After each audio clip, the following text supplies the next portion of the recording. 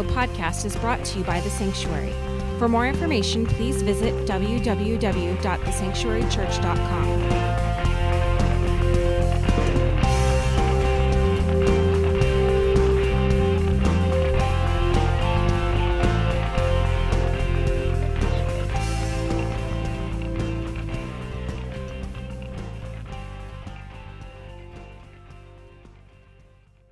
As you are aware of, we've been in this current series called Abide the last number of weeks, and today's the final Sunday. And this being the final Sunday, we're going to be closing this out. But we won't be with Pastor Marty. Pastor Marty is actually out of town, out visiting, spending some time with some family at a family wedding, enjoying that with his bride. So they're going to be returning into town later today.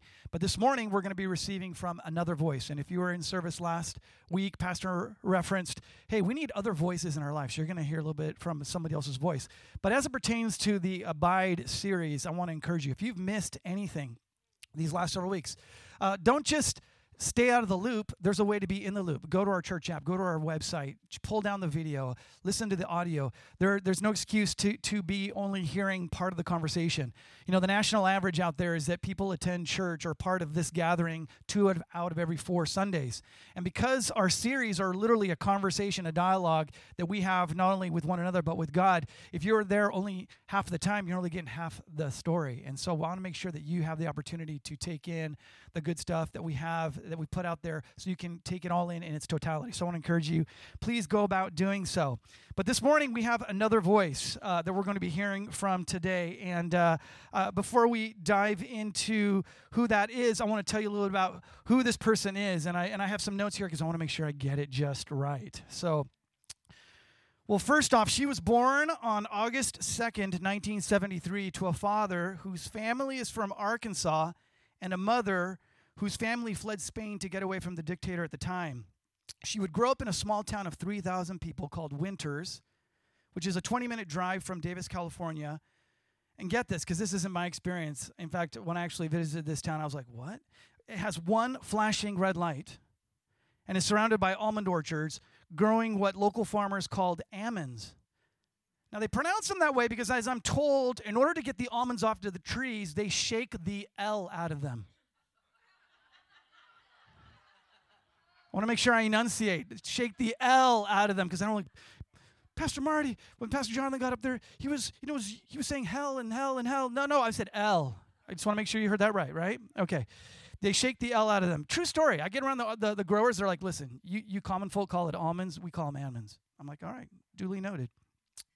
But coming of age in a small agricultural town, she grew up loving country music, steak, and potatoes, driving her red VW Bug that was put together by her mechanic father, raising animals for competitions, and public speaking for FFA. And for those of you who don't know what that is Future Farmers of America. She would not pursue a career in agriculture and farming, but said yes to God's calling to pursue ministry, leaving small-town USA to head south to Los Angeles, San Dimas to be precise, to attend Life Bible College, which is now known today as Life Pacific University. And while pursuing her degree, working at Acura of Pasadena and serving in the youth ministry at a small church called the Church on the Way in Van Nuys, this country girl would meet a young man in school with skinny arms, there's a story behind that, who played drums, loved jazz, spoke Spanish, savored international food, and grew up as a missionary and pastor's kid whose parents pastored a Hispanic church in the San Fernando Valley. You could say he was the exact opposite of her. But as they say, opposites do attract, and on February 11th, 1995, the two would wed and begin an adventure together that started off with just trying to finish college. And 1 year later, she would do just that, graduating with her bachelor's degree as her graduating class speaker 2 years before her husband, which she likes to remind him of from time to time. After he caught up to her and finally graduated in 1998, they would end up starting their family with their first of 3 daughters, Chloe. And while their daughter was 9 months old, she followed her husband to Santa Clarita to join the efforts of Marty Walker, the newly appointed pastor of a church called The Sanctuary in Canyon Country, California. And in those days, the staff was just 2 full-time pastors and 2 part-time support staff. This building, which we're in right now, was literally the church building where services were held. And it also had offices, which were right here where the stage is. There were little doors going to the small offices. And in our foyer, just outside here, that was the nursery for the kiddos during services. And in the courtyard, there was a double wide trailer that served as the kids' ministry for those up to 6th grade. Building A, as it's now known across the parking lot, was just beams. For the first time, just beams. Over the nearly 20 years since then, she would see 2 more daughters come into her family's world, the last being quite a surprise. She'd also joined the church staff, now numbering around 13 people, bringing not only her administrative prowess to the team, but her love for people and a heart for ministry, serving in all kinds of ways and in all kinds of places. So many that if I listed them, we'd be here all morning, I promise you. Though often she's behind the scenes and not in not so visible places, her fingerprint can be found on a lot of what is done through the sanctuary, including our young adults ministry, Integrate, and the upcoming Thrive Journey. She is truly an amazing woman who possesses deep, practical wisdom for God. But this morning, you don't just have to take my word for it. You get to hear straight from her. So would you welcome my beautiful bride, Dawn, with whom I will be celebrating 25 years of marriage in just a couple weeks here. So anyway, all right. Thank you. Kill him. Oh. Not literally. Oh, whoa. I promise I won't. I'm really hoping that you all are as bad at math as I am, because I asked him to take the year out of that birthday. But all right, good morning, my friends. Well, since we're still in January, albeit the last Sunday in January, I'm going to say Happy New Year, because New Year's Day is actually my favorite holiday. As long as I can remember, it's been my favorite holiday. And I think it's because I'm pretty well aware at what a sinner I am and how flawed I am as a person. So the idea of like fresh starts and do-overs, or my stepdad used to call them mulligans. Any golfers in here? I didn't know what that meant. He had to define that for me. Do-overs. That's pretty darn appealing to me. So New Year's Day has always been that for me, one of my favorite holidays. Before Facebook, any of us in the room remember MySpace? Anybody have MySpace? Okay. All right. Well, my MySpace profile read, I love the first of the week, the first of the month, the first of the year, Mondays, and the color red. And I didn't wear that just to make the point. That truly is. Do you know every car looks better in red? I challenge you otherwise. Every car looks better in red. All right, let's pray. Father, I'm so grateful for do-overs. I'm so grateful for second chances, for forgiveness, for fresh starts. And so this morning, Lord, as we conclude this series, but continue on learning about abiding and remaining, would you speak to us this morning so that we walk away knowing that we are loved by you, and it would change who we are. In the name of Jesus, amen. So with the first of the year comes a new Bible reading plan, right? You start over at the beginning of the year, at least I do. And so, of course, that means Genesis. Now, I've become quite the expert on Genesis over the years, because no matter how off track I get throughout my Bible reading plan for the year, I always seem to finish Genesis. So I like to think of myself as a Genesis expert. And in reading this book over and over and over and over and over again, it has struck me that from the beginning of time, from Genesis 1, from the beginning of creation, it has been God's intention to have intimacy with man and woman. It is the intention of the Lord to pursue us. As we read all through Genesis and the Old Testament, we read about our faith forefathers having a close, intimate relationship with God. They're walking with him. They see his glory manifest. God's making covenants with man. God is constantly pursuing man.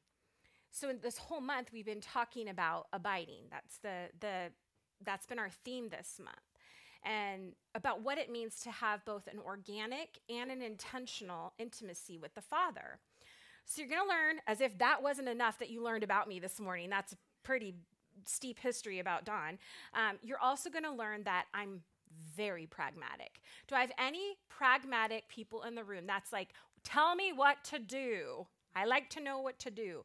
I don't do well with questions like, if you could do anything in all the world, and time or money were not a factor, but they are. So I truly don't understand the question. It actually frustrates me.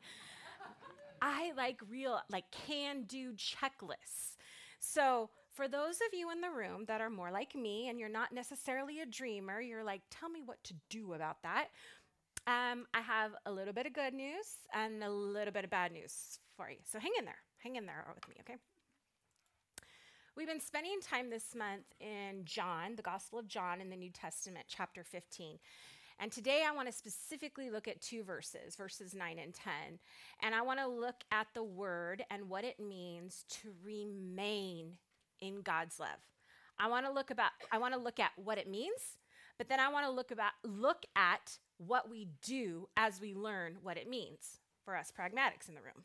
So I want to point out that John 15, verses 1 through 8, we're going to start in verse 9. So verses 1 through 8 is actually Jesus talking to his disciples, and he's just given the parable of the vine and the branches. If you're not familiar with the story, read John 15, 1 through 8. It's a parable, a story. But starting in verse 9, Jesus is beginning to directly define what that parable meant. So let's look at John 15, verses 9 and 10. I've loved you even as the Father has loved me. Remain in my love.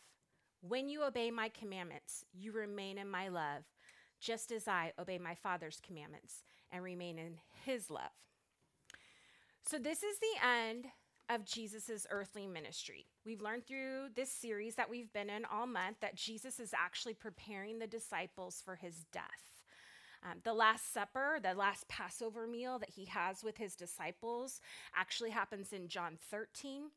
In John 14, Jesus lets the disciples know, I'm going to leave, but I'm going to leave you, the Holy Spirit, your advocate, your come alongside-er, your helper. When I'm gone, I will leave you the Holy Spirit. And then in John 18, we read of Jesus' betrayal by Judas and then his death on the cross. But sandwiched in between is John 15, and that's where we are this morning. All of Jesus' words are important. In fact, all of the Bible is important. However, when we look at the last words of Jesus, here it is, the last of his earthly ministry before his death on the cross. My ears perk up a little bit. If someone is on their deathbed, the last things they say are pretty important and significant. And that's what's happening here. Jesus is omniscient. He's all-knowing. So he knows what's coming. He knows his death's coming. So what are Jesus' deathbed words to his closest friends, to the disciples? So let's look at this verse, a little bit broken up here. Verse 9, at the very beginning, it says, I have loved you even as the Father has loved me. If you're taking notes, there's paper notes in your chair backs, or if you've got your app open, this is your first fill-in. It starts with the Father's love. Let me remind you, the disciples have been walking with Jesus on earth for the last 3 years as his close friends. This particular gospel, the Gospel of John, was written by John, a disciple of Jesus. So John was an eyewitness to all these things. He saw the miracles of Christ. He had heard firsthand his teachings. This is him writing this. And he says, the love begins with the Father and flows through the Son and then to his disciples, to his friends, to us. When we know we're loved, when we trust that love, when we feel safe in that love, we begin to live different. The problem is, we act like the little fish from Finding Nemo, Dory, and we have short-term memory loss. We forget. We forget quickly and often. So the very next thing that Jesus says in the same sentence, the second part of verse 9 says, remain in my love. Here's your next fill-in. Our response to the Father's love is, this is not a typo, this is the Greek word. The New Testament was originally written in Greek, so the Greek word for remain is this word, meno. I have a 6-year-old, Willow, and she asks a lot of questions all the time. And she specifically asks a lot of questions about what words mean. And I consider myself a fairly intelligent person. You know, I speak and I understand the things I am saying. And yet I find myself a little bit stumped by some of the simplest of words that she asks me. So words like, now these are just things that she's asked me in the last couple of days. What's mature? What's a handyman? What does collapsed mean? What's unworthy? What's proceed? And I think I know what they mean, but sometimes I go to define them and I'm like, I'm using the word to define the word. Have you ever done that? And she's like, yeah, I don't get that, Mom. And sometimes Willow just makes up words all on her own. Do y'all know that you have a knee pit? Do you know what that is? Is this part of your knee? There you go. I asked someone in the last service who is a doctor nurse, and she said there is no word for that. So now you have a word for that. That's a knee pit. Do you know that at the end of a meal, when you're at a restaurant, the food server brings you a paycheck? What? Yeah. Do you know your vowels and consonants? That's consonants, in case you're wondering what she was trying to say. How many of you have ever been to a back shop? That's a chiropractor. And then one of my favorites that she says all the time, and I don't have the heart to correct her because I think it's cute, is she says, oh, that's so interesting. Instead of interesting. So let's play Willow today, and we're going to look at the word remain. Les Robinson, who spoke in the second week of the series, pointed out that this word remain appears 6 times in John chapter 15. But what does it mean? Remain, the word meno, means dwelling in a particular place. It means remaining there, abiding there. It suggests the kind of peace and stability that's associated with being home. I have a college kid. She's away at school. When she comes home from breaks, man, the kid lets down. She sleeps like a baby. She eats like a horse. Like she feels safe, comfortable, at peace. She feels covered. That's what this word suggests. She feels meno, home. When it's used of relationships, and that's what it's being used of here in this verse, meno suggests a steadfast, unwavering relationship, heart and soul unity. So then to remain in Jesus' love means to be immersed in his love. So if the emphasis is love, then Dawn asks, what do I do? Because I want to know what to do. Give me a checklist. Well, lucky for me, in verse 10, let's read the first part of verse 10. When you obey my commandments, you remain in my love. Here's your next fill-in. Out of meno, out of remaining, obedience. Obedience is your fill-in. Obedience flows. From that love, when we dwell with God, then our response is obedience. Do you notice that from verse 9 to verse 10, Jesus doesn't gently or apologetically speak of obedience?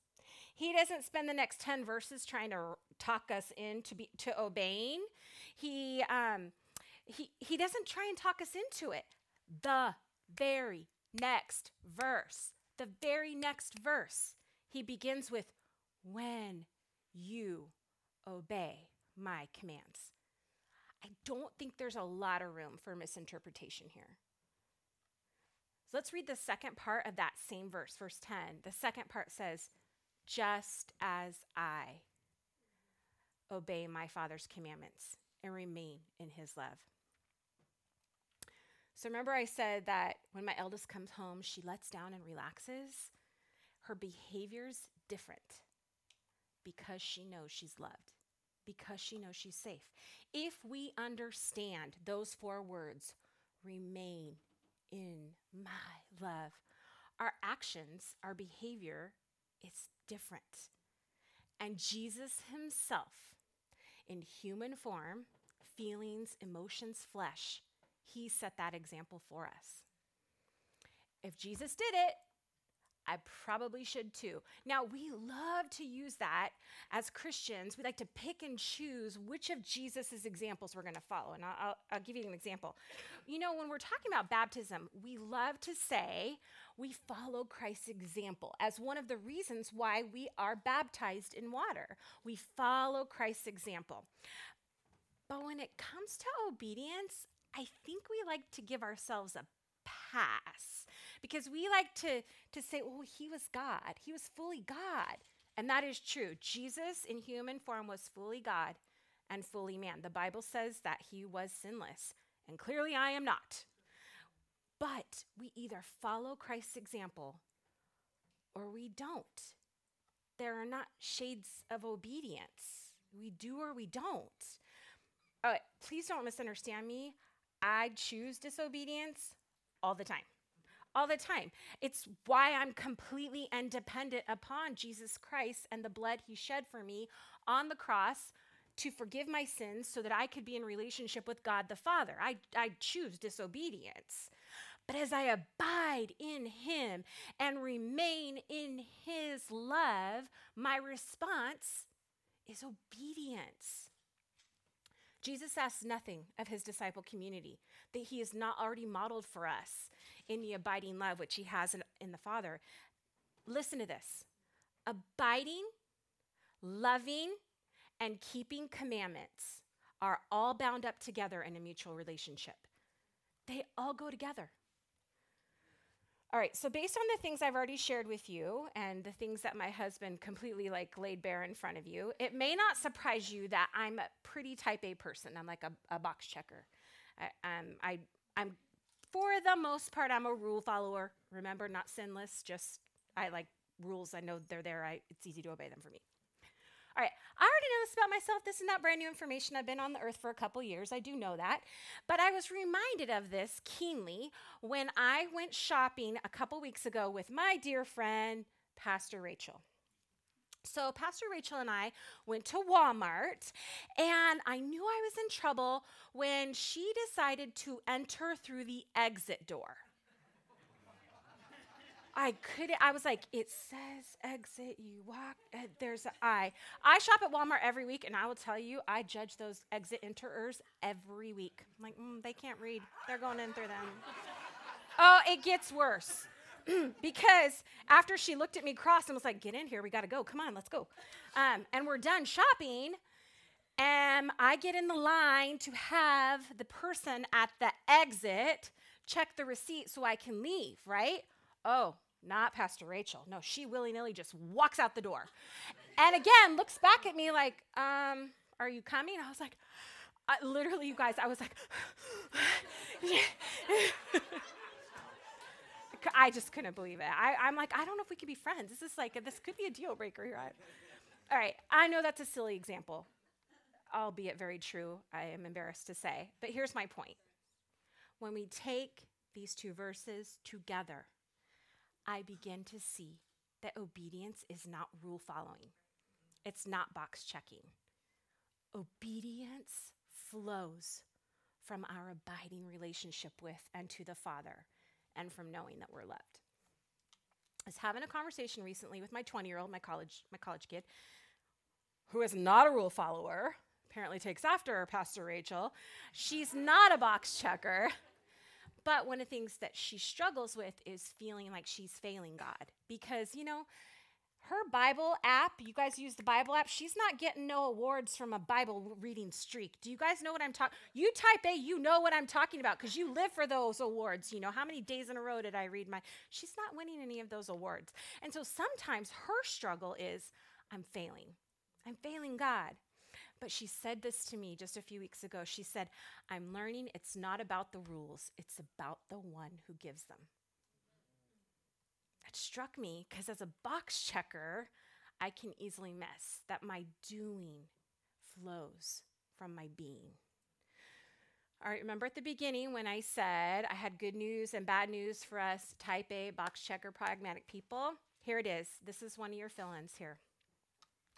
The bad news is the good news.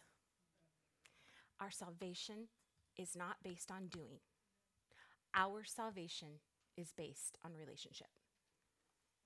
knowing that the Father in heaven so passionately loves me that he sent his spotless, blameless Son to earth to live in human form, becoming susceptible to aging, sickness, and a violent death for me. That love propelled him to rescue and save me, a lost sinner. As I abide in him, as I remain, Meno, in that, when I experience heart and soul unity with the Father, I begin to hear the heartbeat of God for humanity, and it changes the way I live. I can't help but do his will. I can't help but obey. I told you when I started this morning that I started a new reading plan, and remember Genesis? And I did start in Genesis, but this year for the first time, I'm doing a chronological reading plan. So I'm reading the Bible in order as it happens. So I'm reading through Genesis, very familiar, and I read Genesis 11. It's talking about the Tower of Babel and God confusing the languages, and the very next day, bam, I'm in Job. So Job is my least favorite book in all the Bible, and if you've ever read Job, I'm sure you will understand why. The story of a man of God who loses absolutely everything is not really my idea of a feel-good story, so I really don't enjoy it. It's 2 chapters of like utter devastation, and then 34 chapters of really bad advice from Job's friends. But then God speaks, and Job listens, and Job repents of his arrogance and his pride. And then one of my favorite verses in all of the Bible, found at the very end of my least favorite book in all of the Bible, happens. Job 42:5. Job says to God, I had only heard about you before, but now I have seen you with my own eyes. Job's not talking about I physically saw you. Job began to realize it's not about the box checking. It's not about all the to-dos. It's about intimacy with God. And when we take hold of that kind of intimacy, our circumstances do not define our relationship to God. Our relationship, our Meno, our relationship defines our relationship to God. Last year, I was listening to a podcast by a pastor named Davy Blackburn. And Davy and his young wife, Amanda, they had a toddler son, had been pastoring. And Amanda, Davy's wife, was tragically killed in a home invasion robbery. And out of that tragedy, Davy Blackburn started a podcast called Nothing is Wasted. Early on as he starts the podcast, he actually does an interview with his father-in-law, Phil. Now, Phil would have been Amanda's dad. So Phil lost his daughter. Davy lost his wife. And Phil and Davy are actually having a conversation about what would happen if Davy remarried. How would the family dynamic change? And Phil, the father-in-law, says this to Davy. He says, when we brought you into the family, we grafted you into the family tree. So when we look at you, I don't look at you through an in-law filter. I look at you as my son. And so you are my son. And then Phil goes to talk about Davy remarrying and what a new wife, what that would mean for Davy's new wife. And Phil says, our family just grows. You're our son, and that's never going to change. Now, the 2 illustrations I just gave, the one of Job and then this one of Davy, they're human illustrations, so they're imperfect, but they make a parallel. They illustrate that God's love for us is unwavering. It's unchanging. And when we truly grab hold of that, it changes the way we live. For the first 21 days of January, the Foursquare denomination, that's the denomination the sanctuary is a part of, did a 21-day fast. And as part of that fast, they would email out daily devotions. They were very short devotions. And this one that I read particularly struck me. It was actually written by a missionary who was serving in an area known as Monaca. Now, do any of you know what Monaca is? Because I didn't. My 16-year-old, who, thank goodness for 16-year-olds who know everything, actually enlightened me. She actually did know this. It's the Middle East, Northern Africa, and Central Asia region. And it's dangerous. Their lives, if you are a Christian there, their lives are in danger. So they didn't publish her name or her photo for the devotional. But this is what she said. It'll be on your screen here. I can acknowledge that Jesus is the Savior, baptizer with the Holy Spirit, healer, and the soon coming King. But everything changes when he becomes my Savior, my baptizer with the Holy Spirit, my healer, and my King. I serve in a context where there is often great resistance to the message of the gospel. However, the gospel of Jesus Christ is not only a message I preach, it is also a new reality of fellowship with God that has transformed my life and continues to do so day after day. I cannot stop proclaiming what I have heard, what I have seen, what I have looked at and touched. His life has come to mind, and this truly is good news. Daily living in the fullness of the whole gospel, we share his life with others, giving what we have received. Love and obedience are the fruit of the abiding relationship of the Father and Son.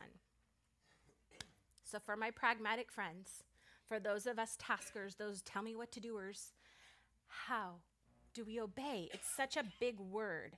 How do we obey? Something that my husband says often is, inspiration must be followed by perspiration. So, how are we going to perspire today? What are we going to do? Please don't tune me out. I'm almost done. And I don't want you to think of this as a commercial. I want you to hear me. That's what the Thrive Journey is. It's discipleship. And if we call Jesus Lord, we are his disciples. And this is what we do because of who we are, because of what he did. So let me share with you what it means to remain ongoing and active in the love of Christ. It means knowing the word is inerrant. It is without flaws, the absolute truth and the rock that we anchor to. We're going to be talking about the word. It means learning how to quiet our emotions and thoughts and submit them to the one who created them. We allow him to speak to the scary circumstances we're experiencing and not being blown about by every terrible thing that comes our way. We're going to be talking about meditation. It means knowing that we have direct access to the God of the universe, the one who created us and intimately knows us, and he wants to hear from us and he wants to speak to us in prayer. It means expressing our love, our adoration, our reverence of the God of the Creator a priority in our daily and private lives, giving him the honor and glory he deserves in worship. It means understanding his deep love for us so that we can discover who he's created us to be for the purpose of serving him and serving others within our community by knowing ourselves and others. It means regularly and often plugging into Jesus' loving community. He's placed around us to both serve that community and allow them to give to us both practically. We talked about the community care trailer, nothing more practical than eating, practically and spiritually. We're going to talk about the theology of church, and we're going to talk about community at the sanctuary. It means submitting everything I have to the Lord to be used. It means allowing God to bring people into my life who can challenge me, sharpen me, love me, care for me, and allow God to use me in the same way to serve others. We're going to talk about stewardship. We're going to talk about accountability. We're going to talk about fellowship. And finally, when all that happens, it means telling others about that amazing love and the source of that love and introducing them to the one who is the source of that love. We're going to talk about evangelism. That's what discipleship is. And when we call ourselves Christ followers, learners, disciples, it is what we do, not because the sanctuary says so, because the word of God says so, and Christ set the example for us, of which we are to follow. As we get ready to close this morning and the worship team comes up, I may be speaking to some of you this morning that you don't know this love that I'm talking about. You don't know what the blood of Christ covered. You do know that you're not perfect, because I think most of us do realize that we are a sinner, and we would love a do-over. We would love a second chance. When Jesus died on the cross and shed his blood for us, a sinless Son of God, and then rose again and beat death, it was for my sins and your sins. And when we receive that love and that forgiveness, the barrier between us and God is torn, and we have intimacy with the Father. Would you close your eyes for a minute, please? And if you're hearing me this morning and you have no idea what that is, or you know you have not had that moment to receive that, and you want to, with everyone else, with your eyes closed, and I promise I will not embarrass you, would you just slowly put your hand up so I can see you, and I'm just going to pray for you. If that's you, would you raise your hand? Thank you. Thank you. Father God, thank you that your passionate love for us propelled you to send your Son, Jesus Christ, in human form, subject to a violent death for me, for my friends here today, for us sinners. And Lord, I pray for those in the room that have lifted their hands and do not know that kind of forgiveness. Would you begin a relationship, a personal, intimate relationship with them today?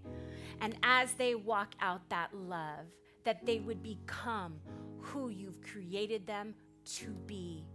In the name of Jesus. And Father, as we close this part of our service, that we would walk out and not only be hearers of the word, but doers, that you would show us that abiding love leads into a relationship and outflows obedience.